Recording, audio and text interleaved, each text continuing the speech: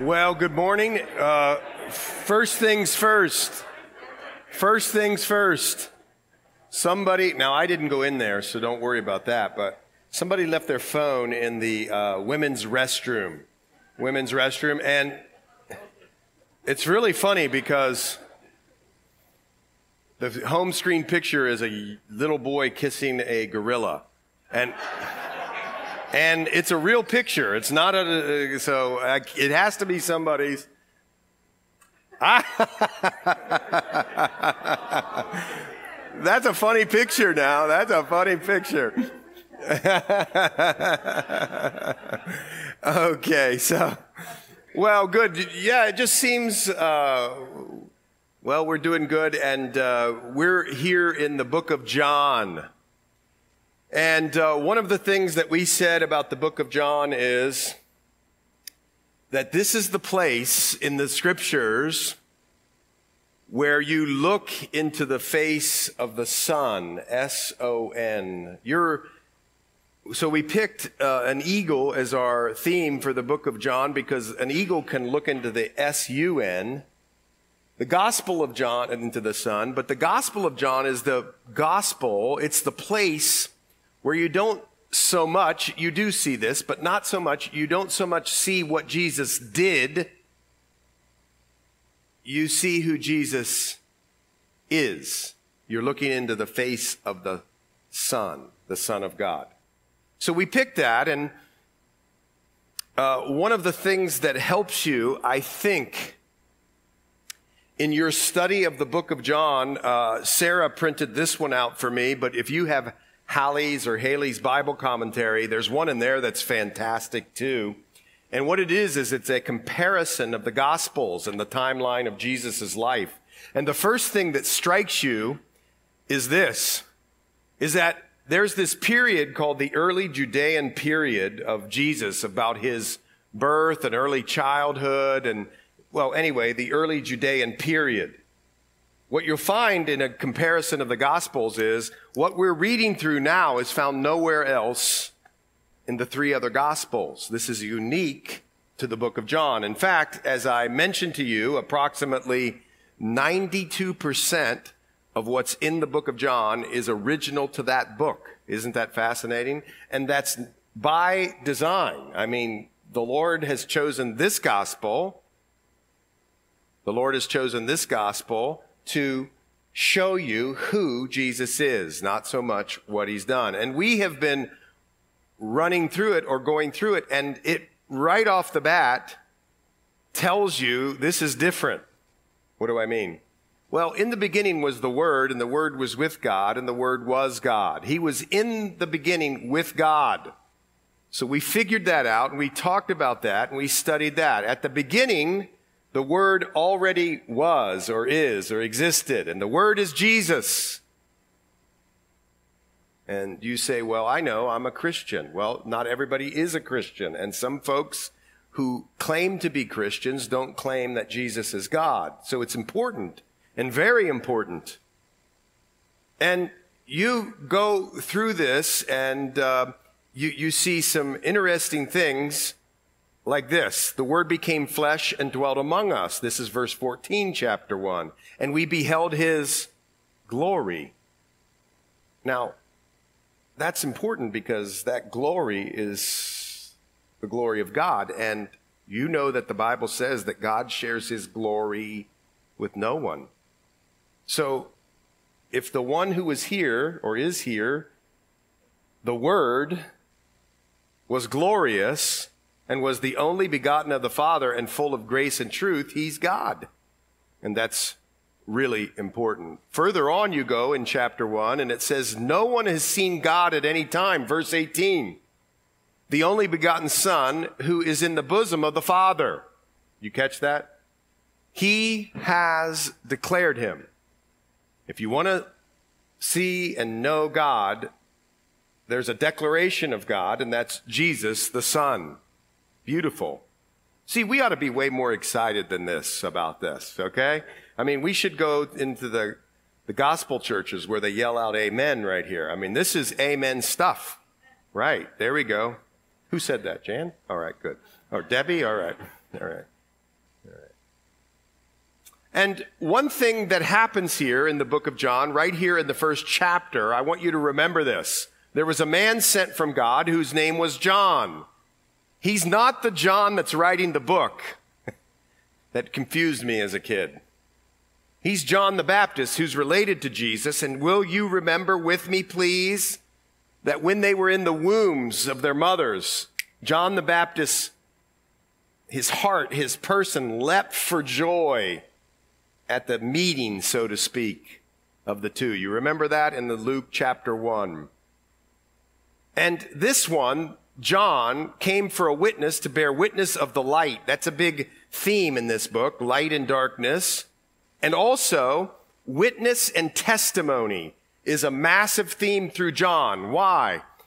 Because John is writing this so that people will believe in Jesus as the Christ, the one who was predicted. That's in chapter 20. The one who is predicted in the scriptures, but also that they'll believe he's the Son of God. He says, I want you to believe that he's predicted in the scriptures, but also that he's the Son of God. That's why John is writing it, and he's writing it very much with legal undertones. I think 47 times in the book of John, I think, right in that range. Anyway, around in the middle 40s, he uses witness and testimony. He's trying to prove to us, and he's doing a great job, that Jesus is who he said he was, the Son of God, the Christos.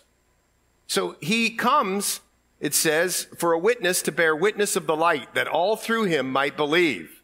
He was not that light, but was sent to bear witness of that light. That was the true light, which gives light to every man. You know this. That's in the book of John. And remember, the next day, verse 29, chapter 1, John the Baptist saw Jesus coming toward him and said, everybody watch, everybody look. He said, behold. Make sure you fix your gaze here, John said. The Lamb of God who takes away the sin of the world. That's really important. There's his mission, is to take the sin of the world. Sometimes in the evangelical church, we say, well, if you'll surrender your life to Christ, everything's going to be better with your life and you're going to have serenity and peace. And yes, that's a byproduct, but that's not the main mission. The main mission is that men and women, boys and girls, would be saved from their sins. Jesus is the one who washes us clean by the blood. Do good things happen like peace and strength and joy from that? Oh yeah, of course. But the main mission is that he's the Lamb of God. And you know, this is great. This is he of whom I said, verse 30, after me comes a man who is preferred before me. For he was before me. He's always existed. I didn't know him, but that he should be revealed to Israel. Wherefore, I came baptizing with water. And John bore witness, saying, I saw the Spirit descending from heaven like a dove, and he remained upon him. Listen, folks, in the book of John, it doesn't recount the baptism of Jesus, it doesn't give you the story of the baptism of Jesus. John, the writer, just tells you that it happened. And the thing that he tells you is a dove came and landed on his shoulder, where we see all at one time the Trinity. One God in three persons, God the Father, God the Son, God the Holy Spirit. What do you mean? Remember what God said at this time? This is my Son in whom I'm well pleased. Out of the heavens we hear that. You see the Son, the Father, and the dove, the Holy Spirit, 3 in 1.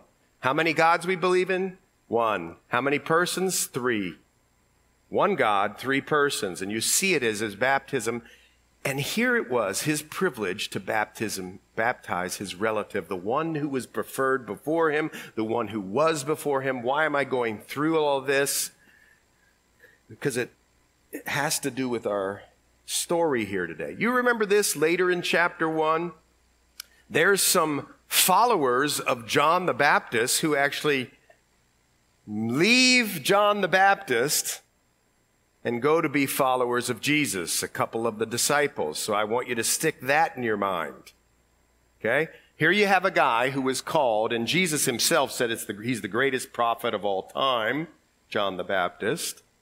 Here you have a guy who's been called to go out into the wilderness and to live a life of not great clothes and doesn't have the best automobiles. And, he's called to go out in the wilderness and just, nose to the grindstone, hand to the plow, do what the Lord says, no, comforts, nothing. And he's out there doing what the Lord asks. And now he's about ready to give up his place as the person who's entering or ushering in the gospel. He's going to have to give that up. And that's going to become a problem for the people who follow him here in a second. That's what's happening here in our story. That's why I read you all of this. Because in chapter 2, remember, we started looking at the 7 or 8 signs that John the writer, not the Baptist, John the writer, puts into his book. And you know it. First miracle, water into wine at the village of Cana. And we talked all about that. And remember, he uses the word signs in the book of John, not miracles. I think he does it on purpose. A sign, there's something behind the meaning of the picture. Like a red thing that is an octagon. If you go through this, you're going to be breaking a law. It doesn't say that. It just says stop, right? If you go through this, you could kill somebody. That's all behind the meaning. You're going to be in real danger if you come through here, but it doesn't say it on the sign. You just know there's meaning behind it. And that's what is happening here in the book. And he starts out with this sign. And then the second thing that happens is on the Passover, Jesus cleanses the temple. The temple, the place where the Jews, it was everything to them spiritually and socially and everything, which means Jesus had the authority to do this. And now, in chapter 3, we get to this place where Jesus is going to, the Holy Spirit, through Jesus here, is going to show us 3 separate people. Nicodemus, a ruler of the Jews in Judea, Jerusalem, in other words. Then he's going to go up to Samaria. We're going to see that in chapter 4. And then he's going to talk to a Samaritan woman. And in chapter 5, we're going to see up in Galilee. What's that? Man, good sermon, I guess, huh? Up in chapter 5, we're going to see a nobleman's son being healed. And what's interesting about this, is after the death and resurrection of Jesus, that's what the cleansing of the temple sort of, and the water into wine sort of picture. Jesus is going to go to Judea, Samaria, and to the ends of the earth, Galilee, watch this, just like he's asked us to do. He's giving us a picture here of what he can do if you'll let him. In fact, he's commanded us to make disciples and go to these places, our Judeas or Jerusalems, our Samarias, our ends of the earth, and make disciples. Not just preach, that's part of it, but to make disciples. And that's what Jesus does. And then, so we did that, and we went through chapter 3 where he gives this amazing picture into the heart of who Jesus is with the number one most important thing for all of us. That our sins would be taken away and that we would be born again, as Nicodemus asked. It's the most important question for everyone. Jesus is not a great moral teacher, folks. He is that, but that's not all he is. He's the Son of God who died and rose again. And when you surrender your life to him, you become, in the theological world, regenerated. You're born again. All Christians are born again. When I was growing up, I didn't really know much about Christianity. When I heard somebody was born again, I thought it meant they were a freak. Just being honest. And I am a freak. I'm a Jesus freak. But all Christians are born again. You get it? You can't be a Christian and not be born again. So that's where we left off. And the reason I went through all of that is because now, watch this, it's like the baton's being handed off. If you know what track and field is like. The baton. Here comes John the baptizer who's going to do this, fade away. And onto the scene comes Jesus, although he's already been there. The point is, it's now his time. And now we're going to see it. And what's beautiful about this piece of scripture is, again, you get to look into the eyes of the Son. Here we go. Chapter 3, verse 22. After these things, Jesus and his disciples came into the land of Judea. Now, what are these things? These things apparently are his preaching to Nicodemus, his talking with Nicodemus at night. Nick at night. He talks to Nicodemus at night. And it's in the area of Jerusalem. Now remember, Jerusalem is in Judea, but apparently Jesus, for a number of reasons, is moving out into the land of Judea. I want you to just take a little time out just so you'll know. John the writer, not John the Baptist, John the writer deals more with Jesus' ministry in Judea than any of the other gospels. I pointed that out to you at the beginning. If you had a comparison, you would see there's nothing in the other gospels about what we're reading. John, for reasons that the Holy Spirit revealed to him or gave to him or showed to him, is writing and telling us about this early, almost 1 year period of Jesus down in Judea. Okay? That's what's happening. And it appears that, because what we're going to read here in a minute, he's moved now out into the countryside. What's really fascinating if you go to Israel is you can be in Jerusalem 1 minute and 14 miles later, 14 miles, folks, you're in the Judean wilderness. Now, there's lots of traffic, so sometimes it takes long. But I mean, like that, you're there. But 14 miles, I want you to put in a bus, is a lot different than 14 miles downhill walking. Right? 14 miles is a long way, but to them, not really. And so here, he takes his disciples and they go into the land of Judea. And there, he remained with them and baptized. Now, I got to take another time out. This is amazing. That word there, remained, is a word in the Greek that literally means rubbed away. Rubbed away. So he remained with them and baptized. He was there. He remained with them. And this got me thinking. I mean, the Lord really put it on my heart here. This is something that Jesus did. He rubbed shoulders with people. You get that? I mean, aren't you interested, like me, in Luke 24? Here's how my mind goes. In Luke 24, why don't you turn over there? And we're talking about why and the fact that Jesus is interested in people. There's a word there in the Greek, he remained, he stayed. He rubbed shoulders with, he rubbed off on. Are you getting what he's doing there? It's right there in this little piece of scripture that's passing the baton from John the Baptist to Jesus. But it's there and it's important. And you know it, don't you? You know, if I had risen again, I'm not so sure. I probably, well, how do I say this? I mean, it's just so special if you read what happened after Jesus rose again. And one of these stories you love, I think. He's walking to this place, and there are these people that have a conversation with him. And he talks to them. Look in verse 27, and beginning at Moses and all the prophets, he expounds to them in all the scriptures the things concerning himself.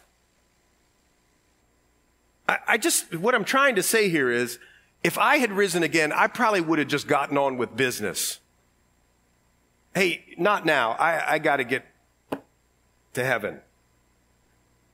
Here you got just a couple people, folks. Just a couple. Jesus himself. He appears to them. Watch this. He walks with them. He talks with them. He does a word study or a Bible study with them he goes through the whole thing as he's walking with them. And then read what happens in verse 28. Then they drew near to the village where they were going, and he indicated that he would have gone farther. That's touching. I probably would have said, hey, see you later. I got business to do. He would have gone farther, but they constrained him, saying, hey, abide with us. What does John 15 tell us to do? Abide in Christ. And fruit is going to grow out of your life like you wouldn't believe if you'd be an abider, if you'll just stay under Christ. Here they abide with him, or abide with them. Look at this. For it is toward evening and the day is far spent, and he went in to stay with them. I mean, don't just skip over that. He's risen.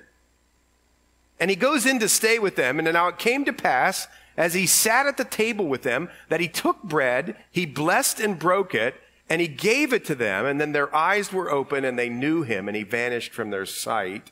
What are they exercising as their eyes are opened? Interesting. It's communion, of course. They don't even really know it. It's fellowship. And watch, it's thankfulness, praise. And bang, their eyes are opened. And they knew him. What does John 17:3 tell us that eternal life is? It's knowing him. And they knew him, and he vanished from their sight. And they said to one another, didn't our heart burn within us while he talked with us on the road? You see what he's saying? Young people, old people, everybody in between. Miracles are fine. We want them. I'm praying for them. It's amazing when they happen. But the thing that keeps your heart stoked is the Word of God. That's where you see truth, and it does something to the heart, and your heart praises him out of it. It burned, and he broke it and he gave it to them. Then their eyes were opened. Their heart burned within us while he talked with us on the road, and while he opened the scripture to us. So they rose up, returned to Jerusalem, found the 11 and those who were with them, and said, the Lord is risen indeed, man. And that's what proved it to them. Here's the point I'm trying to make. As I see over here, he remained with them and baptized. Jesus was the ultimate discipler. He's the ultimate discipler. Now think about how he discipled. By the way, the Bible calls you to be a discipler. Not just a person who shares the gospel. You should do that. But once somebody surrenders their life to Christ, we should now grow them and watch what Jesus does. It doesn't take a genius just to figure it out. He walks with them and he talks with them. He takes them into his life. He walks 14 miles into the desert with them. He walks to Galilee, which is about 50 miles away. He comes back and forth, and they stay together, and they spend time together. And as they move to and fro on the roads, what do you think Jesus was doing? Just what he was doing there. He was sharing the scriptures. He was teaching them, sharing the word, talking about life, talking about situations. I'm sure they gave to him their hopes, their dreams, their failures, their sorrows. They talked about it all. The Bible calls you and I to be disciplers. I think at all times we ought to be being discipled by somebody and being a disciple of others. The great eradication of that process, you want to know what it is? American life. Am I against America? No, I'm for America. But here you got to be sensitive, folks. You and I, we get too busy to disciple people. It could even be that we're too busy to disciple our own children. Ouch. And what does discipleship look like? Well, it looks like Jesus. But let me just give you a few things. The first thing is that you as a disciple maker should follow the things that Jesus said in Luke 9:23, that we are to follow after him, hard after Jesus, and 24, deny ourselves and take up our cross. How can we show others to live the crucified life if we're not living the crucified life? Get it? What else? John 8. We'll read about it here in a couple weeks. That's optimistic. But anyway, John 8. We'll read about it in a couple weeks. We're to abide in his word, verses 31 through 38. Do you have a great love for the word of God? Well, Jesus did. And he passed it on to the people he was walking with. He didn't just talk about the Pirates or the draft or the news. He was talking about the things of the word. That's what a discipler does. Here's another thing. Out of the Proverbs. It's almost too hard to believe sometimes when you read it. Find a friend that it can injure you with your words. What? I don't think it means injure you so much as tell you the truth. Find people in discipleship relationship that's not just yes, yes, yes, yes, yes, you're doing great, you're wonderful, blah, blah, blah. You say, maybe you need to take a look at this in your life. And then if you're in that relationship, don't be so sensitive.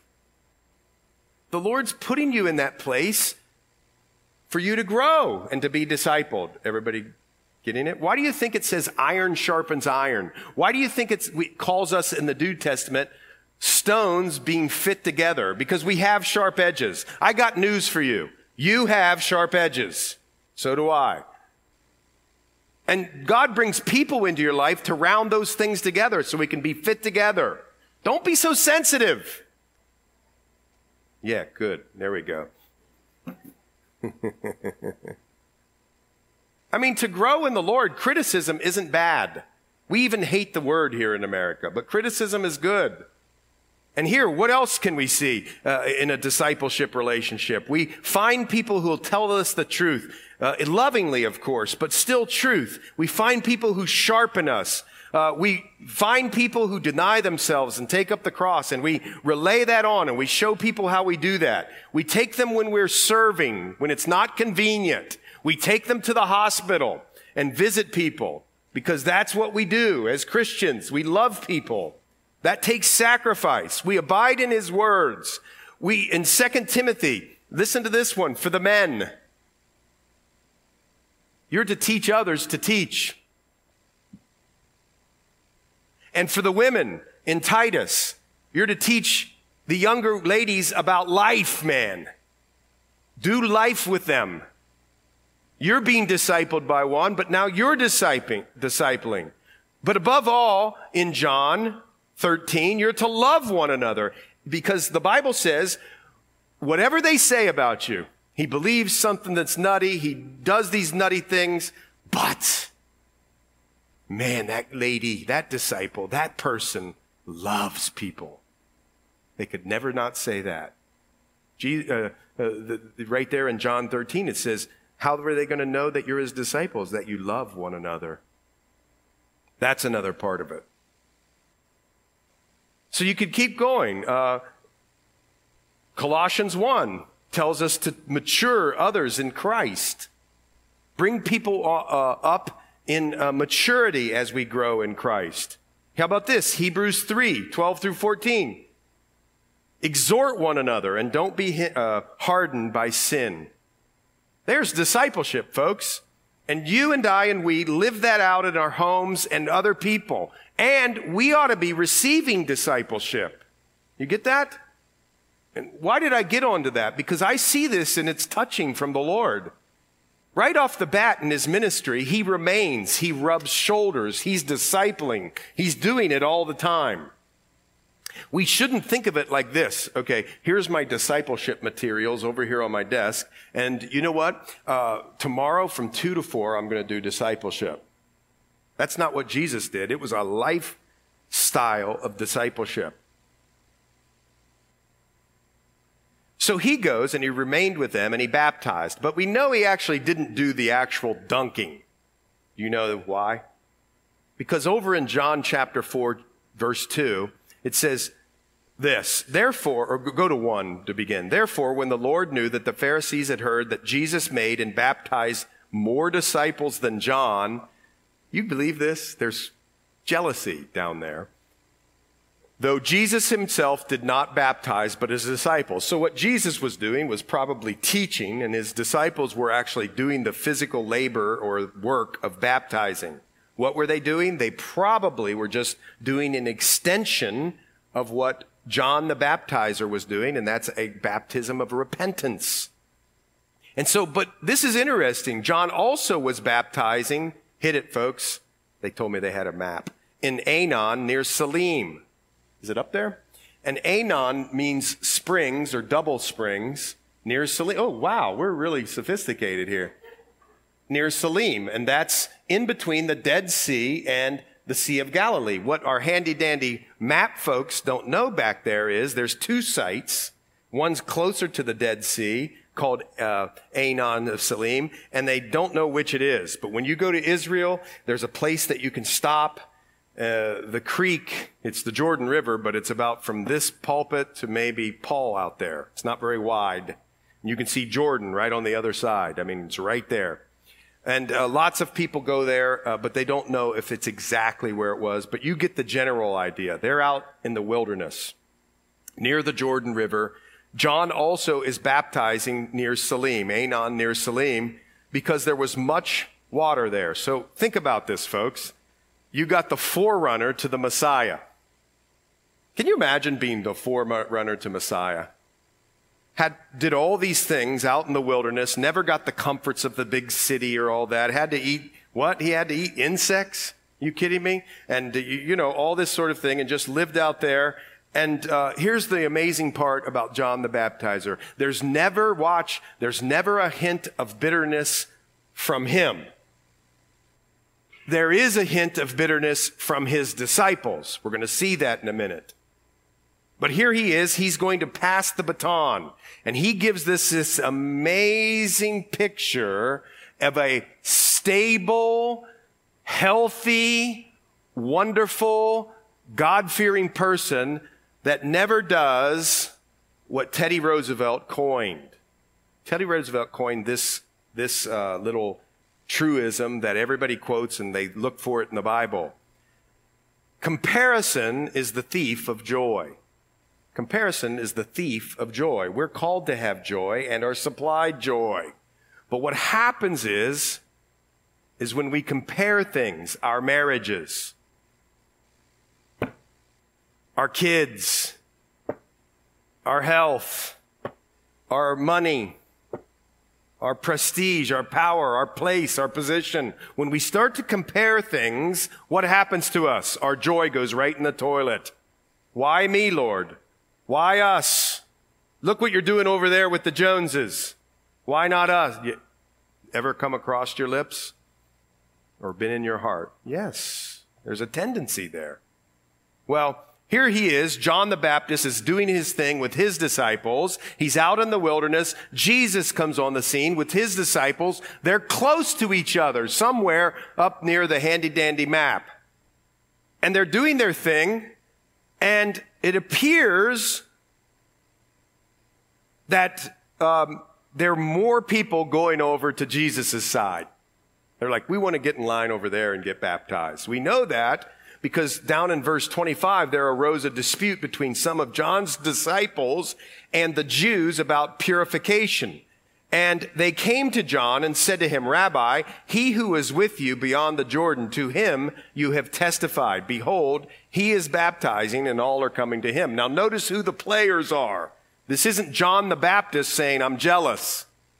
This is there's a dispute between some of John's disciples and the Jews, probably Pharisees. By the way, there's a couple manuscripts that only call that Jew, not Jews. And so some people believe it was Nicodemus talking to them, just for your student learning. But if it's the Jews, it's the Pharisees, it's the religious people coming out to John's disciples, and look what they're doing. Hey, did you know? Jesus' camp is getting way more people down at the river than you are. That's what they're saying. It's like when pastors say, hey, so how many are in your church? It happens all the time. Or how many come to your youth group? Oh man, we're running about 400 or 500 a week. I love it when they say running. And they say running, trust me, they say it.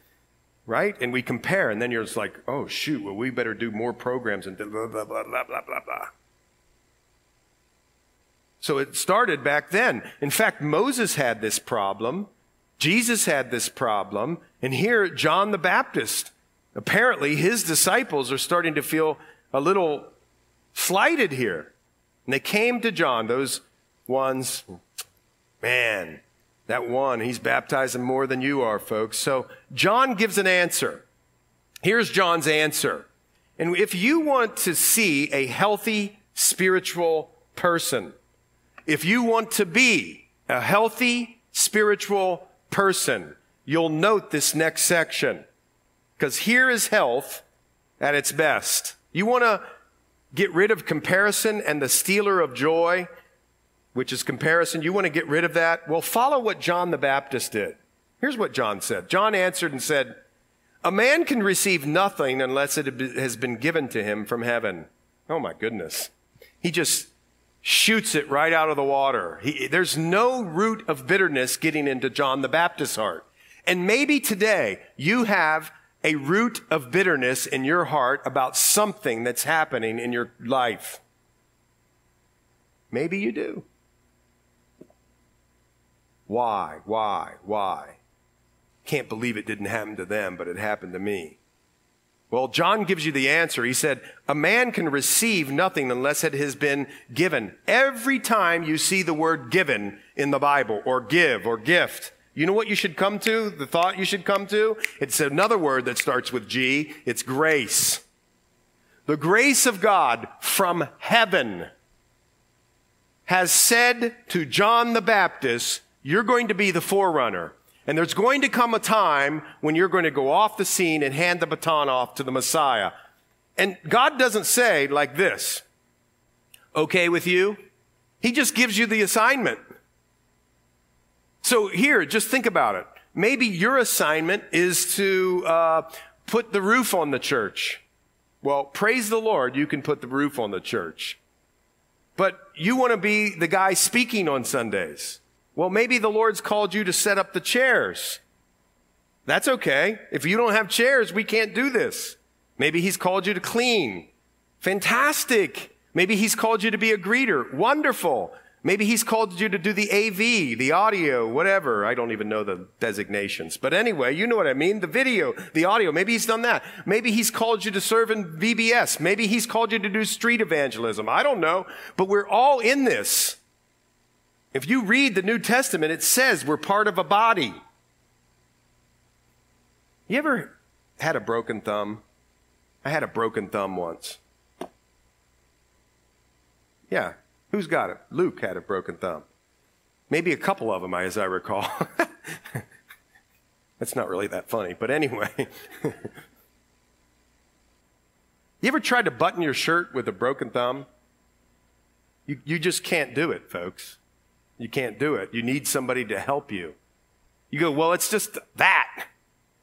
I know, but you ever tried to put on your belt buckle with a broken thumb or tie your shoes? You can't do it. You need help.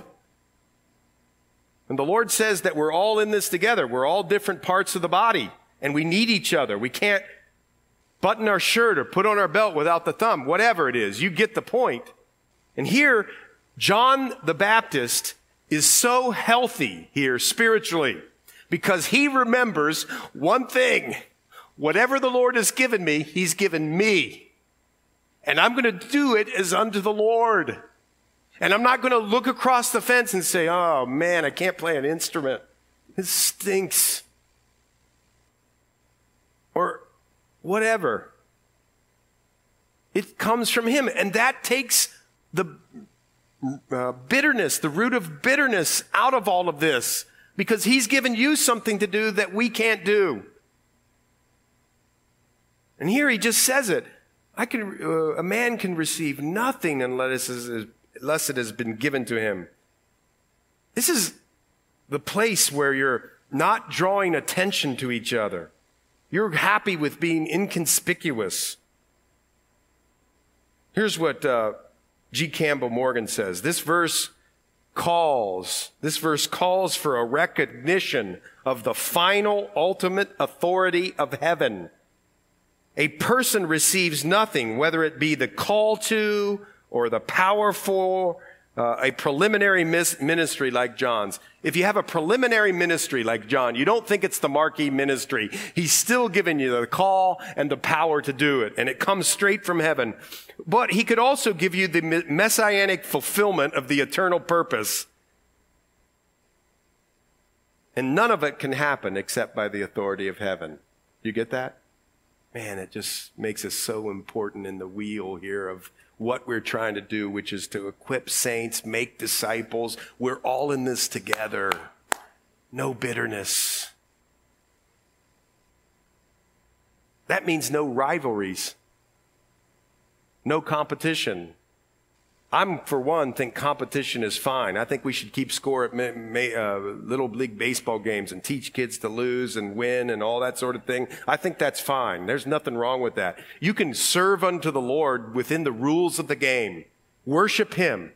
But within the spiritual life of the church and with people, there's no rivalry, no competition. Tonight at 7 o'clock at the prayer meeting, I hope we all pray for all gospel teaching churches here and up and down the river and wherever we are to be filled and full and blessed so that many would come to know Jesus, and that we're not sad because they have 500 people at their meetings and we only have whatever we have. You get it? There's no rivalries. There's no competition. That's what this says. Amazing. That's what a healthy person is and does. We recognize, and that's what a healthy church recognizes and does. We recognize anything that was ever given to us wasn't even ours anyway. It was given by God. It was so graceful. So he says then in second verse here, or 28, the next verse, you yourselves bear the witness that I said I am not the Christ, but I have sent before him. Within the context of all of that, the grace of God, it's amazing. I'm fine with the role you have given me, Lord. I'm fine with it. In fact, I'm more than fine. I'm happy. I'm joyful. You've given me a role, and that's amazing to me. Whatever that role is, that's what you've given me, whether it's in the wilderness or in the city, whether it's walking a lot and eating bugs for your glory, I'll do that, or having the food of the, in the cosmopolitan areas, whatever it is, Lord. And Lord, if you tell me that I need to go off the scene and you need to hand the baton off to somebody else, perfect. Praise you, Lord. Because I know that you love me, and I know that you've given me grace, and I know you've chosen me for this important work and thing that you've asked me to do within the body. I am not the one, but I've just been sent before him, and that's wonderful to me. Well, then he goes on in verse 29, such a beautiful verse. He who has the bride is the bridegroom. Speaking of spiritual health. You want to be spiritual healthy? Look at John the Baptist. Well, he who has the bride is the bridegroom. But the friend of the bridegroom, wait a minute, he who has the bride is the bridegroom. But the friend of the bridegroom who stands and hears him, rejoices greatly because of the bridegroom's voice. Therefore, this joy of mine is fulfilled. It's so amazing. You see, in the Eastern cultures, the best man was sort of more important at the wedding ceremony than the dad. You know what the dad does, right? The dad walks the bride down the aisle. Remember that? Well, that's not really how it happened in the Eastern cultures back then. What it was that the groom himself was one who didn't talk as the ceremony began or even before the ceremony. And they had this bride, the best man. I mean, here it's the friend of the bridegroom, but it's the best man, the one who stands up with him. And the best man was sort of important. He would be the one who'd have the bride on his arm. And what he would do is he would give over the bride to his groom, or to her groom, his friend. Everybody tracking? And then he knew when the bridegroom spoke, when he heard his voice, he could leave and go into the background. And it was a joyous time. And see, you know what would really be a drag about that? If the best man sort of tried to make the wedding about himself. What if he stood up there at the marriage ceremony and sort of right then said, hey, you know what? I'm so happy for these two. And, he sort of dominated the proceedings and he, told some jokes, sort of like The Bachelor, anyway, whatever. And he told some jokes and he just sort of made it about himself. If you were out in the audience, what would you say? Dude, sit down. It's not about you. Well, that's the point. He recognized that he was the friend of the bridegroom. And when he went to the background, I want you to see this. That's when he rejoiced. Because he knew that the purpose for which he had been called is being put together. It's actually being executed. And what's interesting about that is, in the New Testament, you see, over in 2 Corinthians 11, it says this, "For I am jealous for you," Paul wrote, "with godly jealousy. For I have betrothed you to one husband, that I may present you as a chaste virgin to Christ." You know what the Lord is doing in the church today? God's calling out a people for his name, the church. We're the bride of Christ, and we're going to be put together with him. He's going to come back and claim his bride and take it to heaven. Us. And that's when the joy happens.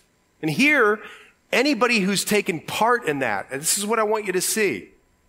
You say, well, man, I'm not a Billy Graham. I haven't preached to 100,000 people in city after city after city. I don't have a radio program. I haven't written any books. And while all of those are important, and I love all of those things and are praying for those things, Jesus gave you the pattern for you to be just like John. Discipleship. We went over it earlier. You're just growing people or helping to grow people in maturity in Christ so that when they die, or if the Lord comes before, but when they die and they go to be with the Lord, they're presented there by his blood. You've had just some sort of part in that, you see? Isn't that beautiful? And you're happy about that. You don't have to be the main person. You're just a person in doing what the Lord's called you to do. See, here's the thing I want you to see. You're never going to have joy because you have more money in your 401k. I mean, that's good and all, fine, wonderful. Bible says that giving's a gift, so there's good stuff about that, but you're never going to be joyful because you missed, all your kids growing up. Because you were hard at work. The joy that you're going to really have deep down in, you're going to have real joy, watch this, is when you serve the Lord in the way in which he's called you. That's where joy is found. Even if nobody, zero, zip, knows that you're doing it. Incredible.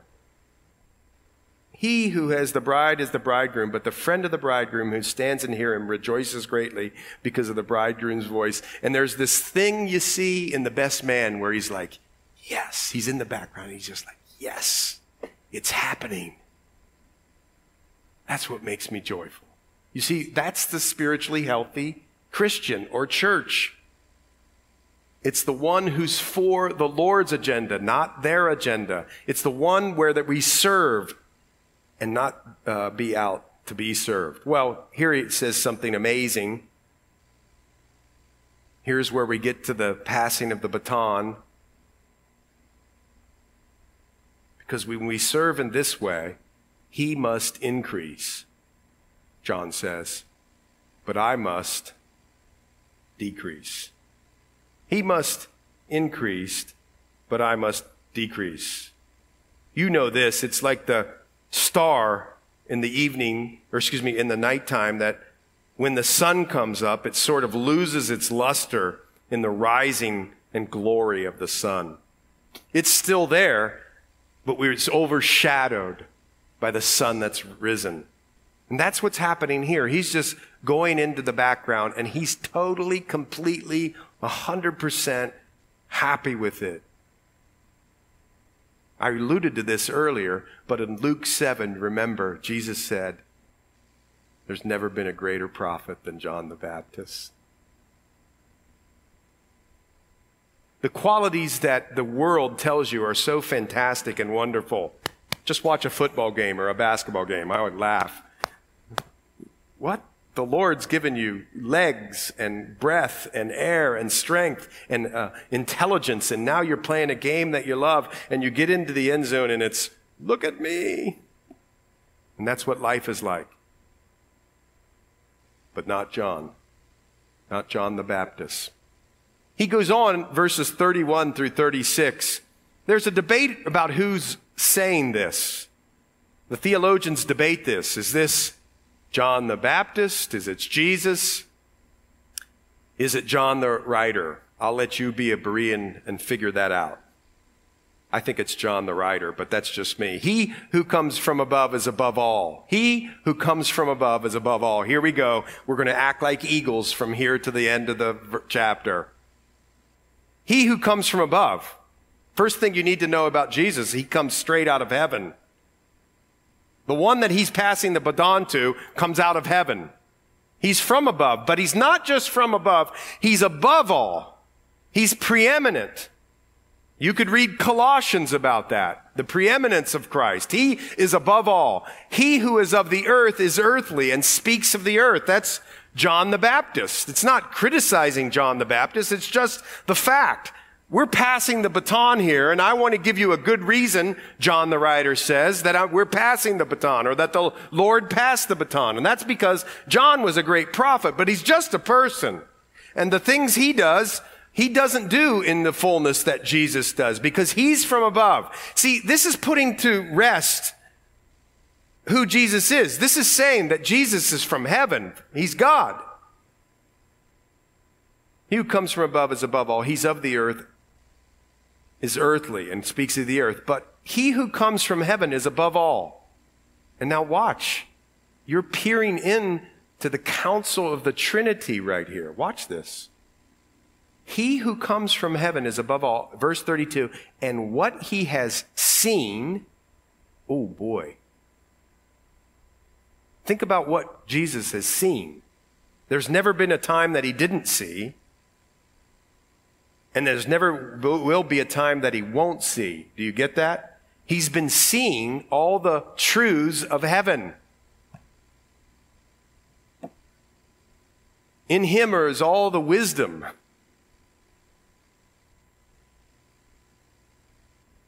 He's been seeing everything. He has seen and he has heard.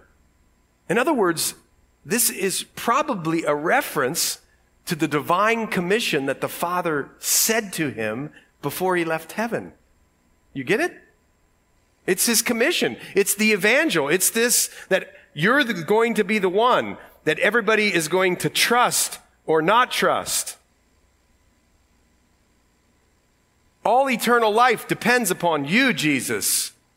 And everything that he's heard and everything that he's seen,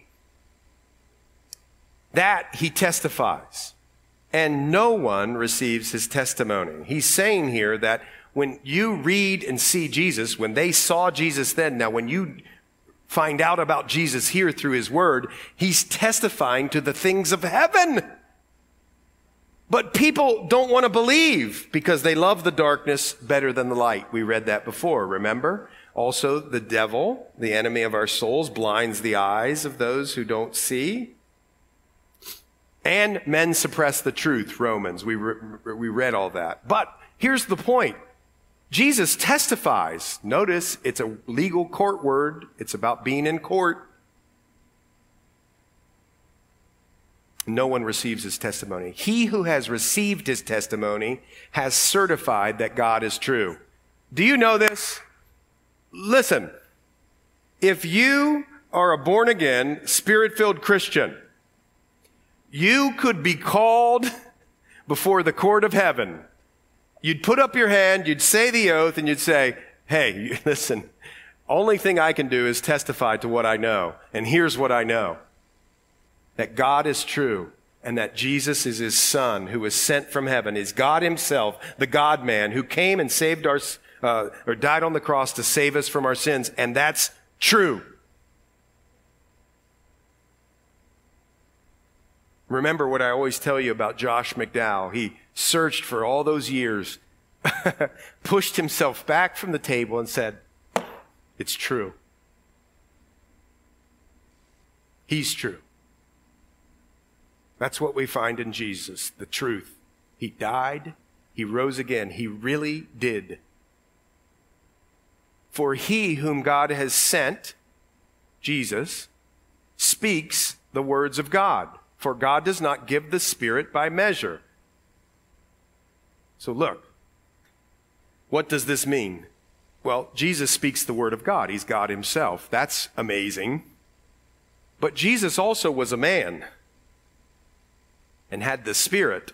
And what this is saying when it says does not give the Spirit by measure, he gives out the fullness of the Spirit. Remember, all the Godhead dwelt in him bodily, the Bible tells us, right? But here's the beautiful part. He'll give to you the Spirit of God fully.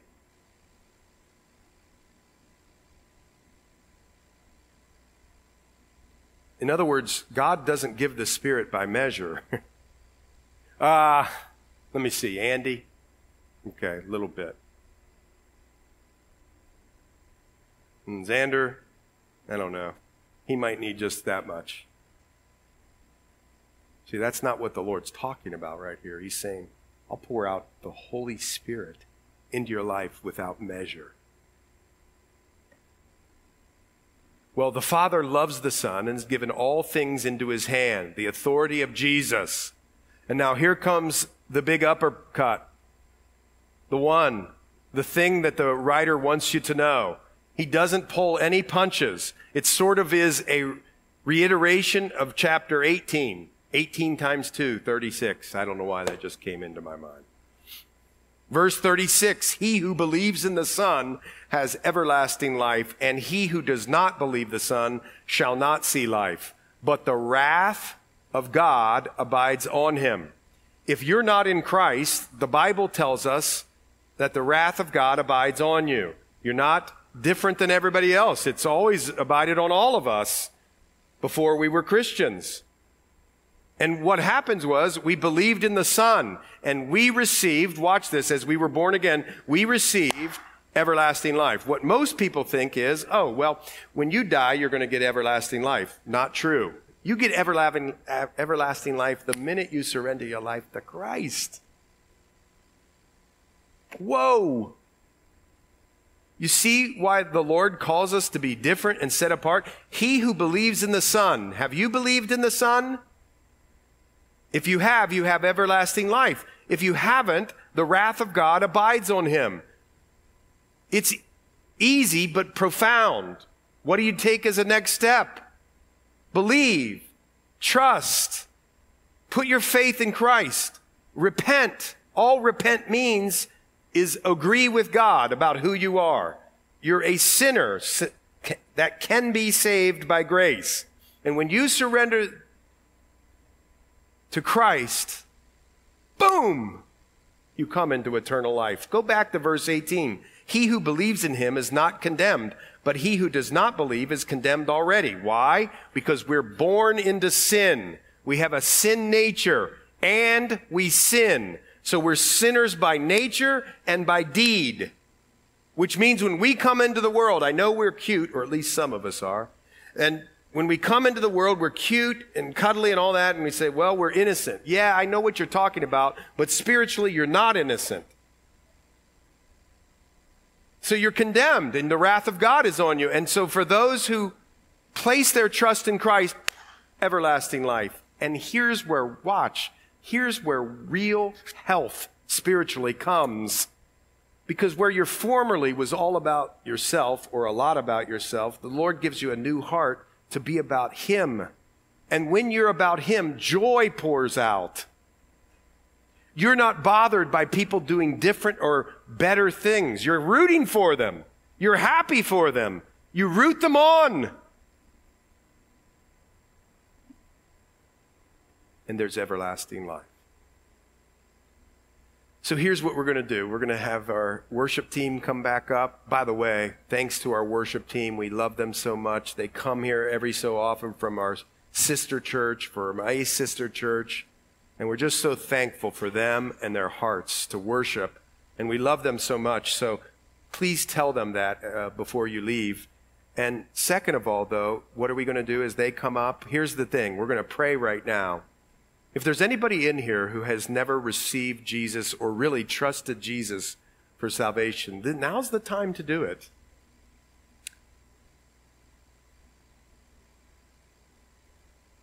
I mean, He appeared, folks. If Jesus died, if He died, and it's clear He died, and if He rose again, and that's pretty clear. I mean, seriously, if you wanted to just defeat Christianity, it had been so easy back then to defeat Christianity. Just show them the body, the dead body. That's all you had to do. But they couldn't because the tomb was empty and He was alive or is alive. Yes. So here, as they come up and we're going to worship one more time, I probably sprung it on them. I don't even know if we talked about this, but oh well. They're professionals. I'm going to pray right now, and if you want to pray that prayer, you pray along with me. And for those of us who've been touched today, I mean, think about it. You're looking right into the eyes of the Son. Are you a discipler? Or have you let life get in the way? Be a discipler. Let's pray. Well, Lord, we come here this morning, and for anybody here, Lord, that doesn't know You in a real and saving way, we pray for repentance and salvation. We pray, Lord, that anybody here would admit that they're a sinner. We all admit that.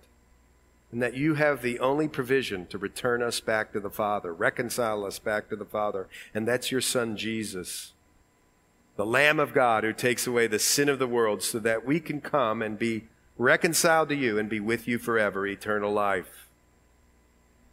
Lord, and along the way, you are after other people too. And so I pray You'd help us to be serious and real about discipleship as You give us the resource and strength to do it.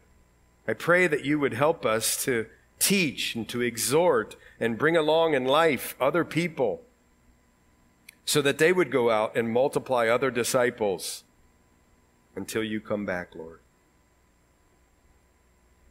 Lord, help us. We thank You that You will. In Jesus' name we pray. Amen.